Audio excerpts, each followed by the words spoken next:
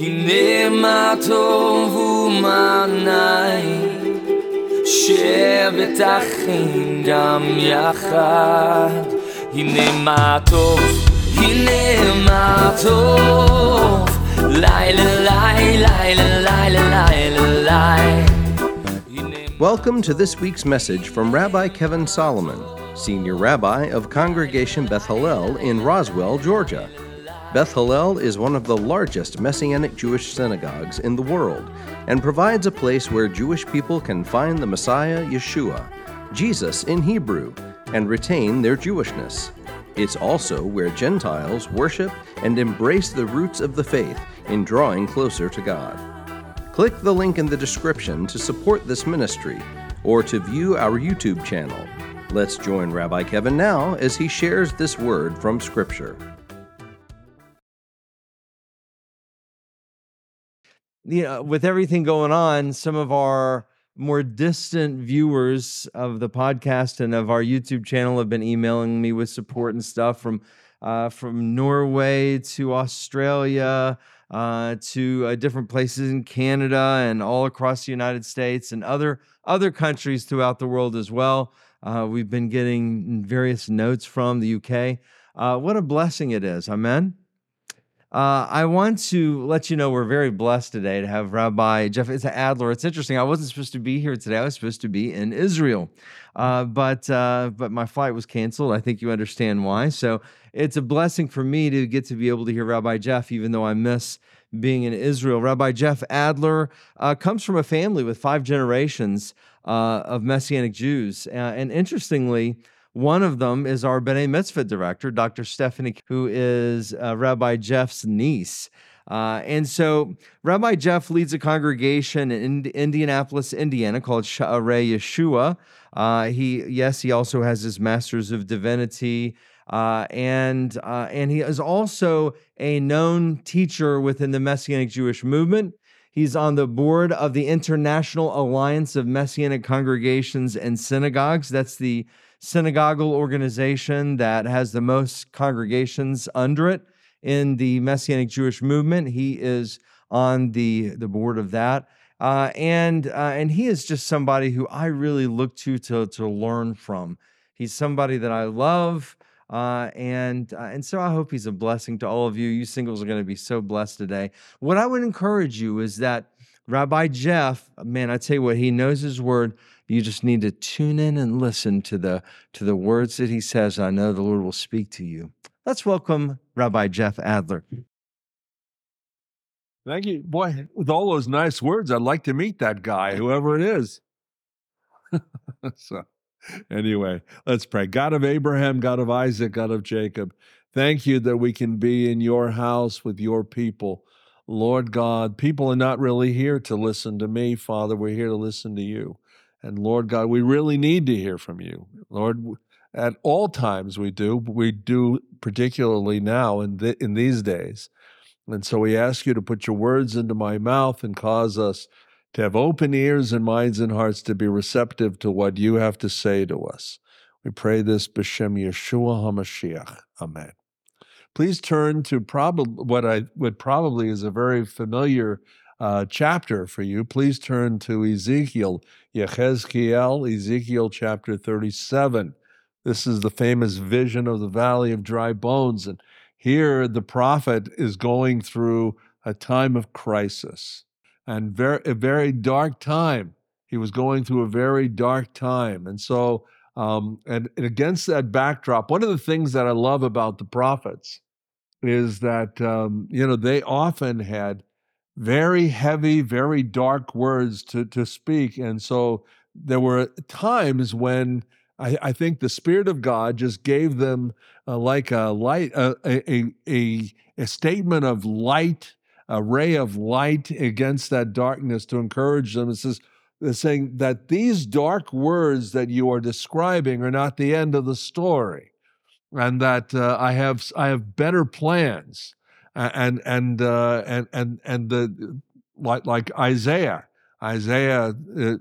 prophesies, and he foretells a day when Babylon is going to come and drag down the walls of Jerusalem. And Ezekiel actually lived to see that day, but God said, it will come about, told Isaiah, it will come about in the last days that the mountain of the house of the Lord will be raised above the mountains and exalted above the hills, and all the nations will stream to it, will flow to it. And the nations will say, come, let us walk in the light of the Lord. The Torah will go forth from Zion and the word of the Lord from Jerusalem, and then resulting in the nations beating their swords into plowshares. And Israel, Jerusalem, will host an open house like the world has never, ever seen. But at the time that Ezekiel lives, and Ezekiel, Daniel, Jeremiah were basically contemporaries, and so they lived to see the fulfillment of those dark days. And so here he walks around. The Spirit of the Lord talks to him and says, "The hand of Adonai was upon me, and the Ruach Adonai, or the Spirit of the Lord, carried me out and set me down in the middle of the valley." Now, we don't know what valley it was. It actually does not matter what valley it was. But there was a valley, and a lot of the valleys are surrounded by cliffs on both sides. And so very often there was a shadow that was cast. And Isaiah, in Isaiah 9, prophesies, and he says, the people that walk in darkness will see a great light. Those who live in Eretz Salmavet, the land of the shadow of death, upon them will the light shine. And that death casts a shadow over all of us. And shadows can be scary things. But one of the things that's fascinating about a shadow is the farther you are from the light, the greater the shadow. But the closer you get to the light, the smaller the shadow, until when the light is directly overhead, the shadow's gone. And so then in that context, God prophesied the Messiah who would come. Unto us a child is born, and unto us a son is gifted, and the government will be upon his shoulder, and his name will be called Pele Yoetz El Gibor Aviad Sar Shalom, Wonderful Counselor, the Mighty God, the Everlasting Father, Prince of Peace. And so God keeps forecasting, no matter how dark the times, that there's always that coming light. And so here he says, the Lord took me down and set me down in the middle of the valley, and it was full of bones, atzmot. One of the things that's fascinating, Israeli Independence Day is called what? Yom HaAtzmaut. Where do you think the word atzmaut came from? It's the day of the bones. It is the day that the bones, it's drawn from this chapter. It is that here there are these bones, and it looked like Israel was nothing left but bones. And so God is addressing that here. And so it was full of bones.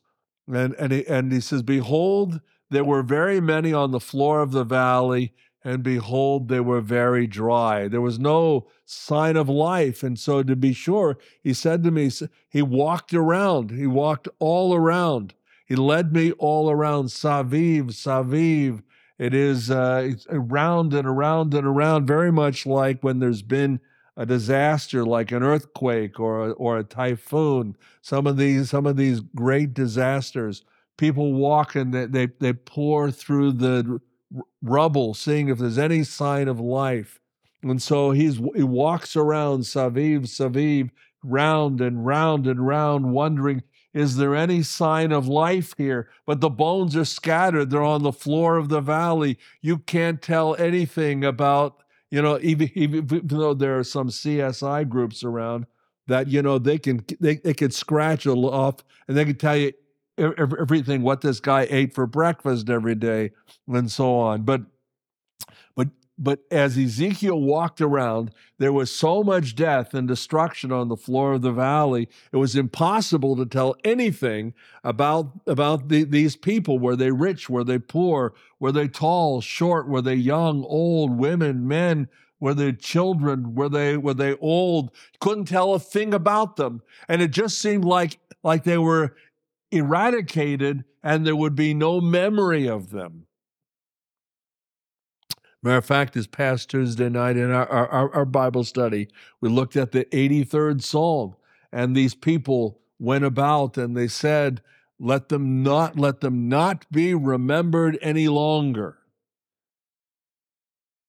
And there have been statements by enemies of Israel, let's drive them into the sea, let there be no more remembrance of them. But good news is God has another agenda.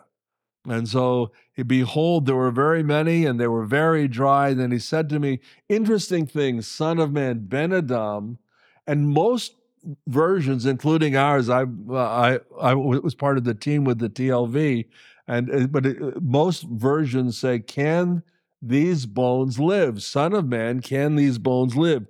The verb to be able is not in the text. Literally, he says, Hatich yena ha'atzmot ha'eleh.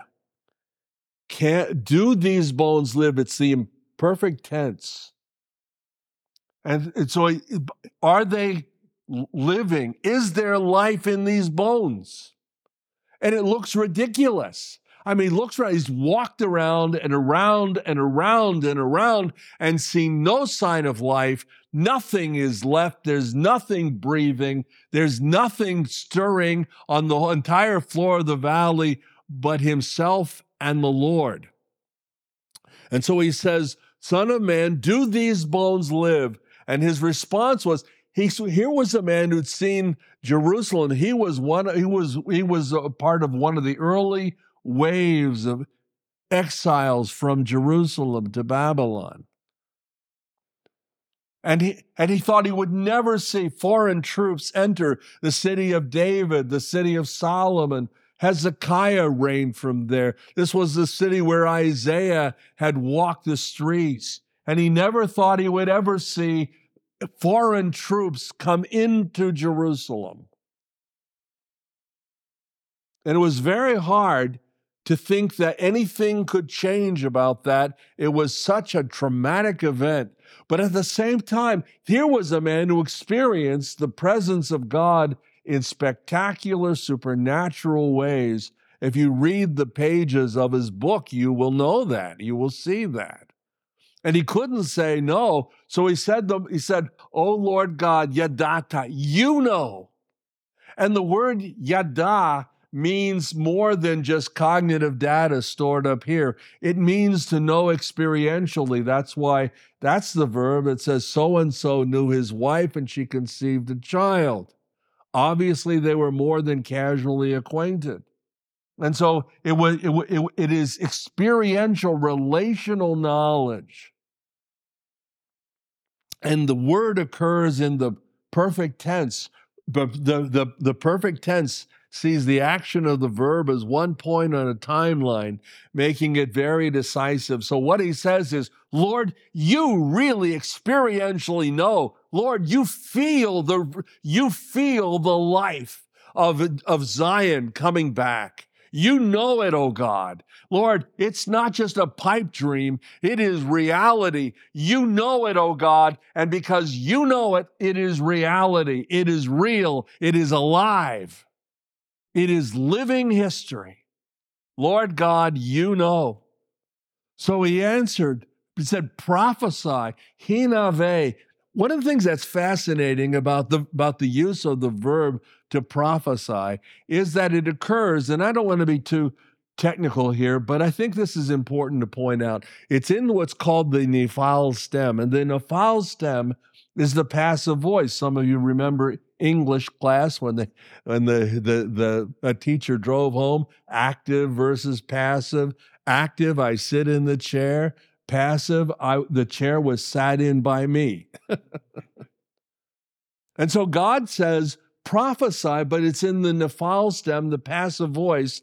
And the reason that is because God knew that down the road there would be skeptical so-called scholars who would say that the prophets just kind of had wishful thinking, and they would whip themselves up into some kind of ecstatic state, and then they would just write down, they would just predict what they wanted to take place. But God anticipated what they were going to do, and so he put it in the passive voice, and so the sense is be prophesied.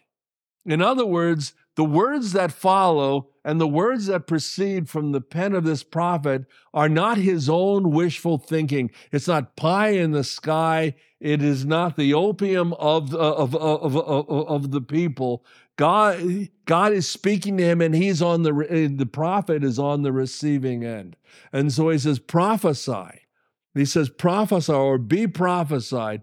Prophesy over these bones, he said, and say to them, dry bones, hear the word, Davar Adonai, hear the word of the Lord. And that term is used, Zechariah, the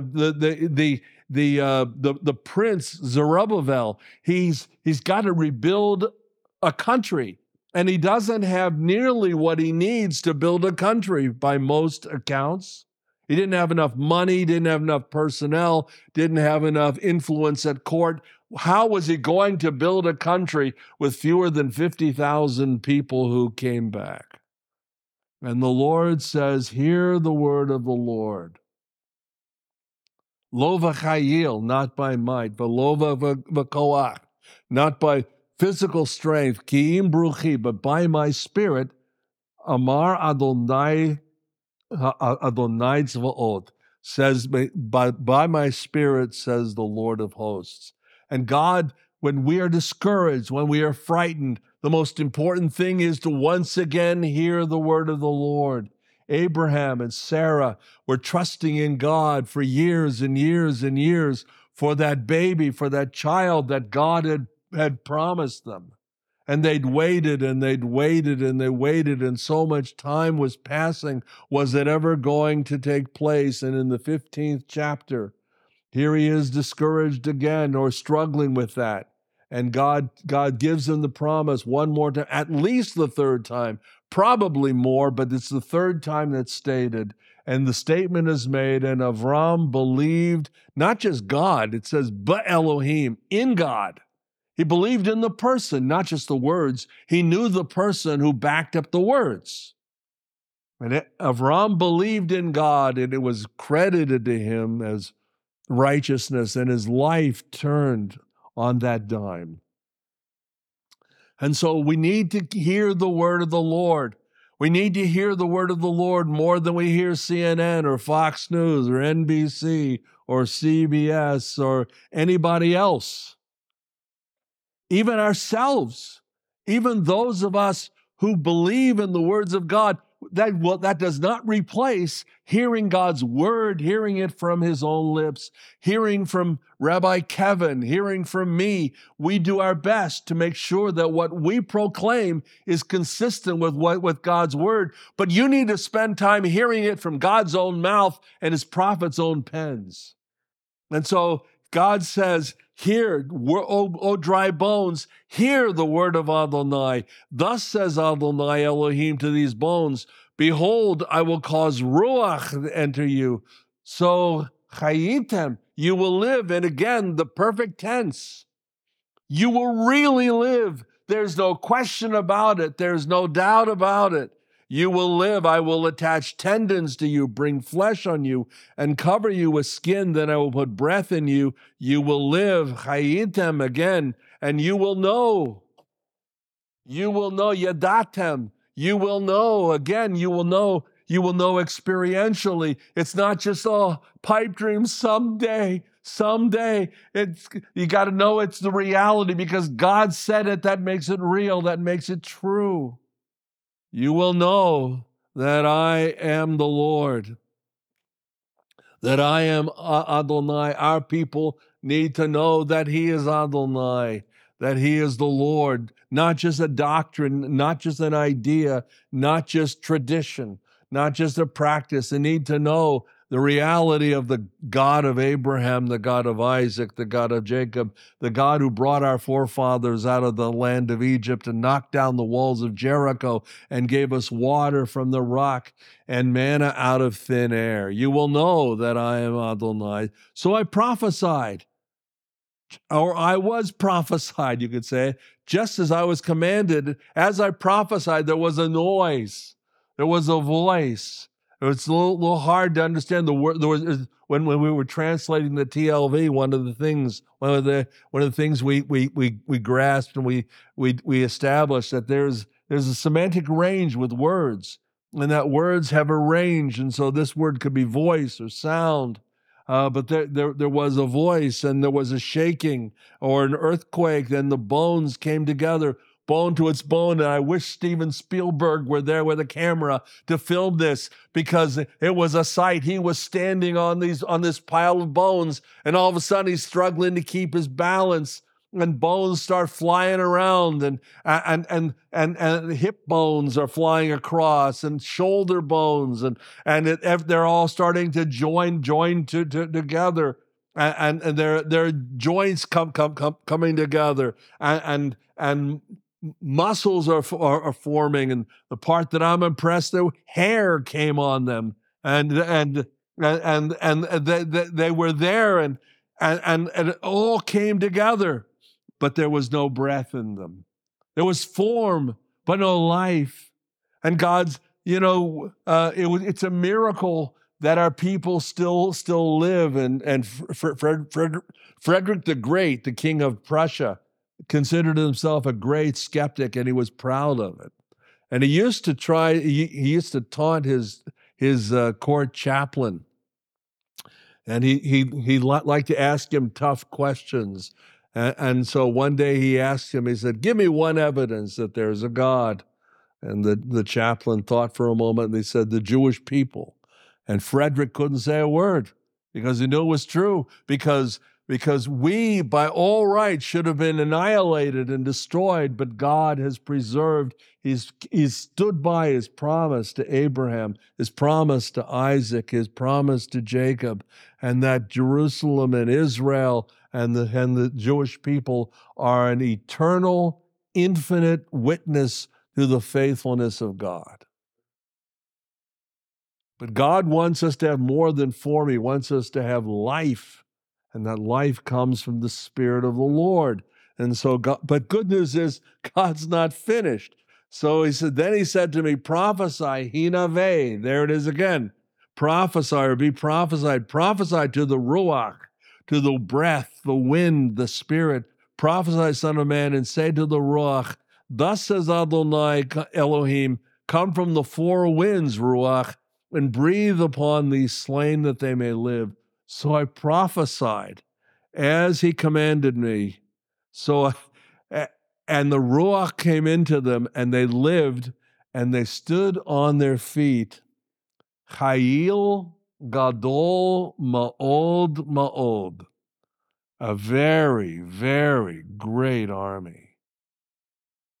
And the amazing thing, think of this scene. Here he is. This man has been walking around. He's been struggling with despair. What has happened to my people?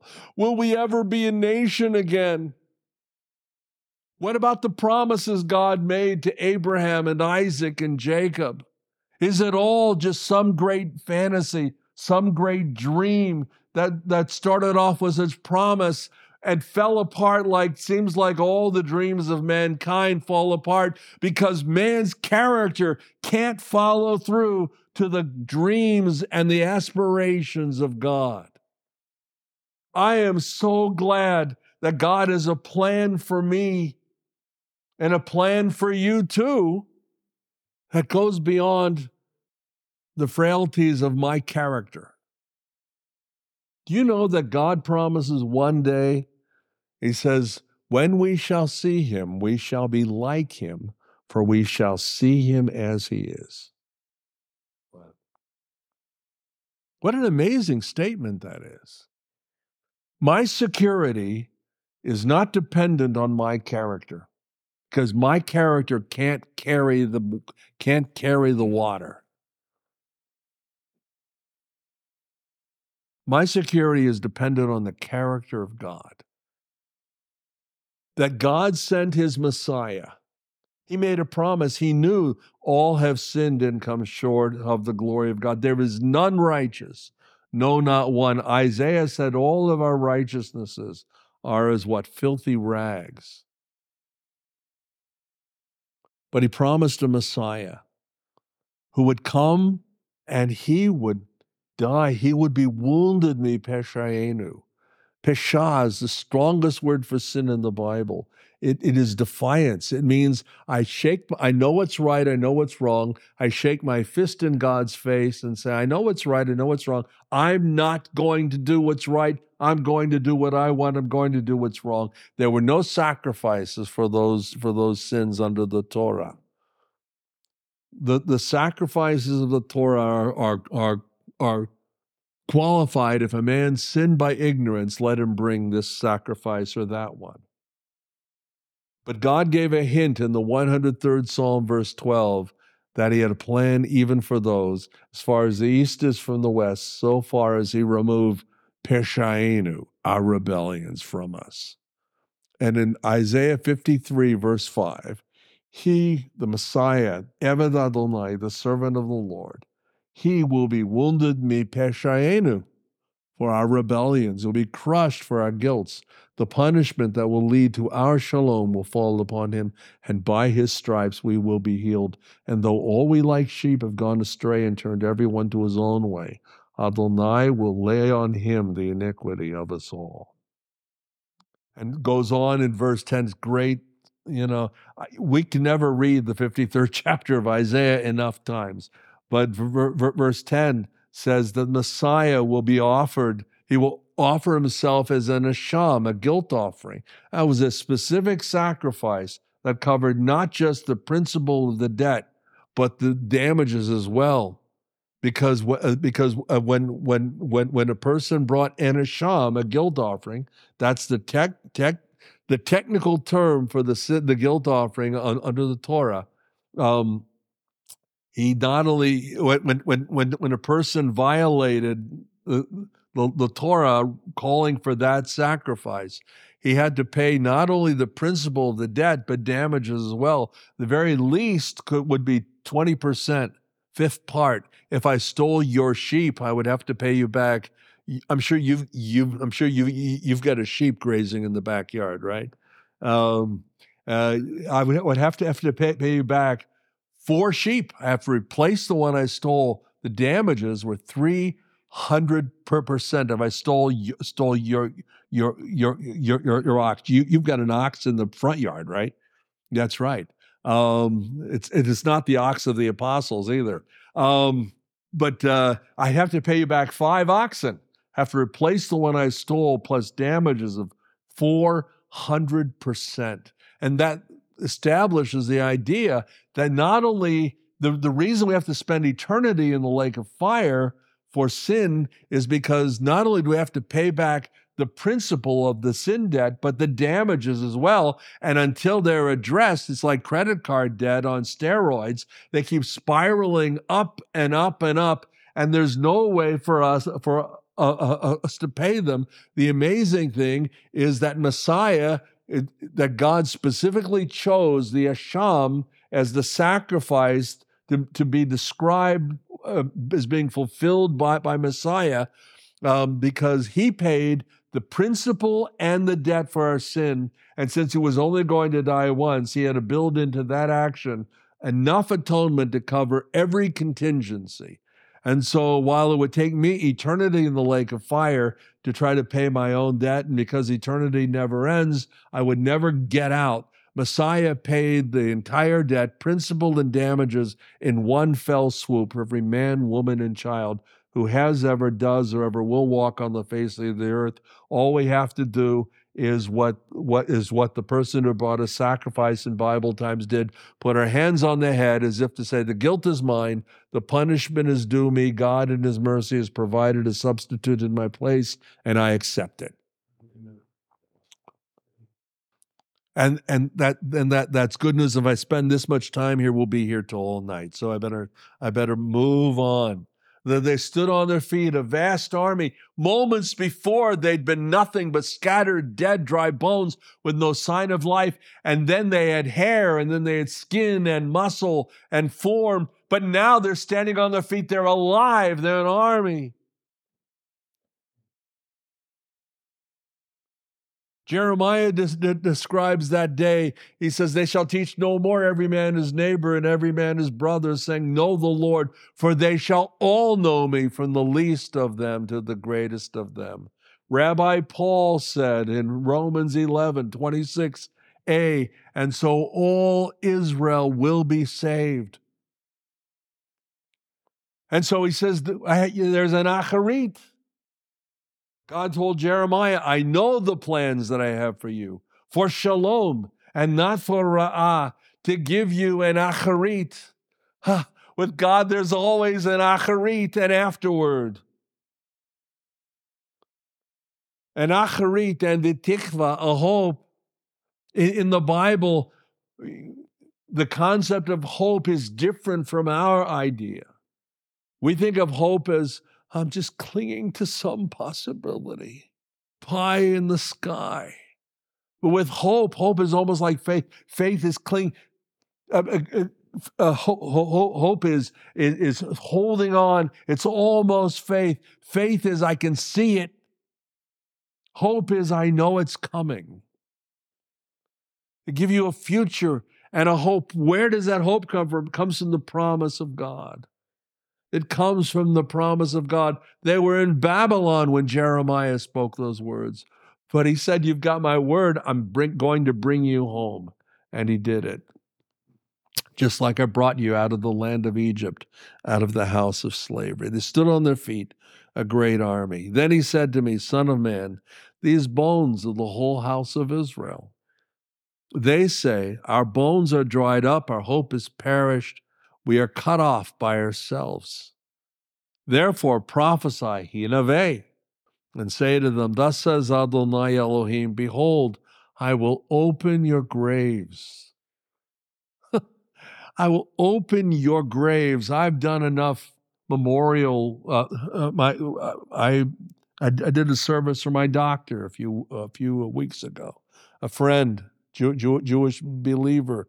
She was the daughter of a survivor of Dachau. The mother was a member of the Haganah and the Palmach and real hero. I did her memorial service too. I did Margot's. But, she was lowered into the grave. But God's talking about opening up, bringing people out. God raises the dead. He raises the dead, not just of individuals. He raised Lazarus. He raised Yeshua himself, came out of the grave. Someday, those of us who believe in Messiah will hear his voice and we'll all come out of our graves. Hopefully, it'll be soon and you won't ever get into your grave. But if you have, God's got a plan to get you out. But here he's talking about the nation of Israel. Everybody was saying they're dead. There's no hope. And the people were saying it themselves. And many of our people, after the Holocaust and so on, and saying God has abandoned us. Our hope in God, our hope for a future is over. We can't count on God to be the God of Abraham, Isaac, and Jacob anymore, because so many of our leaders have abandoned trusting in the inspiration of the Torah and the prophets. But God still speaks. Matter of fact, when Rosh Hashanah and Yom Kippur took place, I knew that there are times many of our people only go to shul on those days. Often rabbis who teach and who lead those services don't even believe in the inspiration of the Torah anymore. And yet I know that God still speaks through his word. He says, as the rain and snow do not come forth from the heavens without fulfilling their purpose of giving seed to the sower and bread to the eater, so is my word which goes forth from my mouth. It will not return to me void, but will accomplish everything that I have purposed for it to accomplish. And so my prayer was that God would continue to speak even when the people who read from the scrolls didn't believe it themselves. But our people often say, therefore, that our bones are dried up, our hope is perished, we are completely cut off. Therefore prophesy and say to them, thus says Adonai, behold, I will open your graves, I will bring you up out of your graves, my people, I will bring you back to the land of Israel, and you will know, Yadatem, again, you will know and experience that I am Adonai.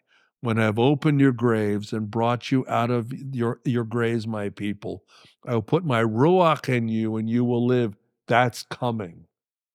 I will pour out upon the house of David and the inhabitants of Jerusalem, Zechariah 12:10, the spirit of grace and supplication, and they will look upon me whom they have pierced, and shall mourn for him as one mourns for an only son. You will live, I will place you in your own land, then you will know that I, Adonai, not just Ezekiel, he was told, Hinave, be prophesied, receive the prophecy. Then you will know that I, Adonai, have spoken and that I have done it. And so that's the reason these services are held every Friday night, every Saturday here. That's why the Bible studies are on Tuesday night. That's why the live stream is done. So our people need to know that God is alive. Many, even very famous Bible scholars, that so many years have passed and God hasn't brought his people back to the land. And so maybe we need to find a new meaning, a new understanding of the text. And long came replacement theology and all of that stuff. But, the passage of time doesn't do anything to God. It doesn't cause him to lose his stuff at all. And so after it took 2,600 years, but on May 14th, 1948, the state of Israel was reborn again. And God has preserved it again and again and will continue. But the best is yet to come. Someday, Jerusalem will host that open house like the world has never seen before, and the nations will come from all over to sit at the feet of Yeshua HaMashiach himself and be taught about really how to live. How to live. In that day, Isaiah 11 says, they will not hurt or destroy on all my holy mountain, for the earth will be filled with the knowledge of Adonai as the waters cover the sea. And we need to tell our people that no matter what goes on, no matter what has happened in the world, no matter how things appear now, God's promise is firm. He has never abandoned his word, and he has never abandoned his covenant, and he has never abandoned his people, and he will never abandon you. God of Abraham, Isaac, and Jacob, thank you for your promise. Thank you for your word. Thank you for these people, Lord, who have had the patience to listen to me all this time. Lord, I pray in Yeshua's name for our people. Cause them to know Messiah. Bring them to the knowledge of Mashiach, O God. Lord, and bring the dry bones to life. Fully alive, full of the breath of the living Spirit of God. We pray this b'Shem Yeshua HaMashiach. Amen.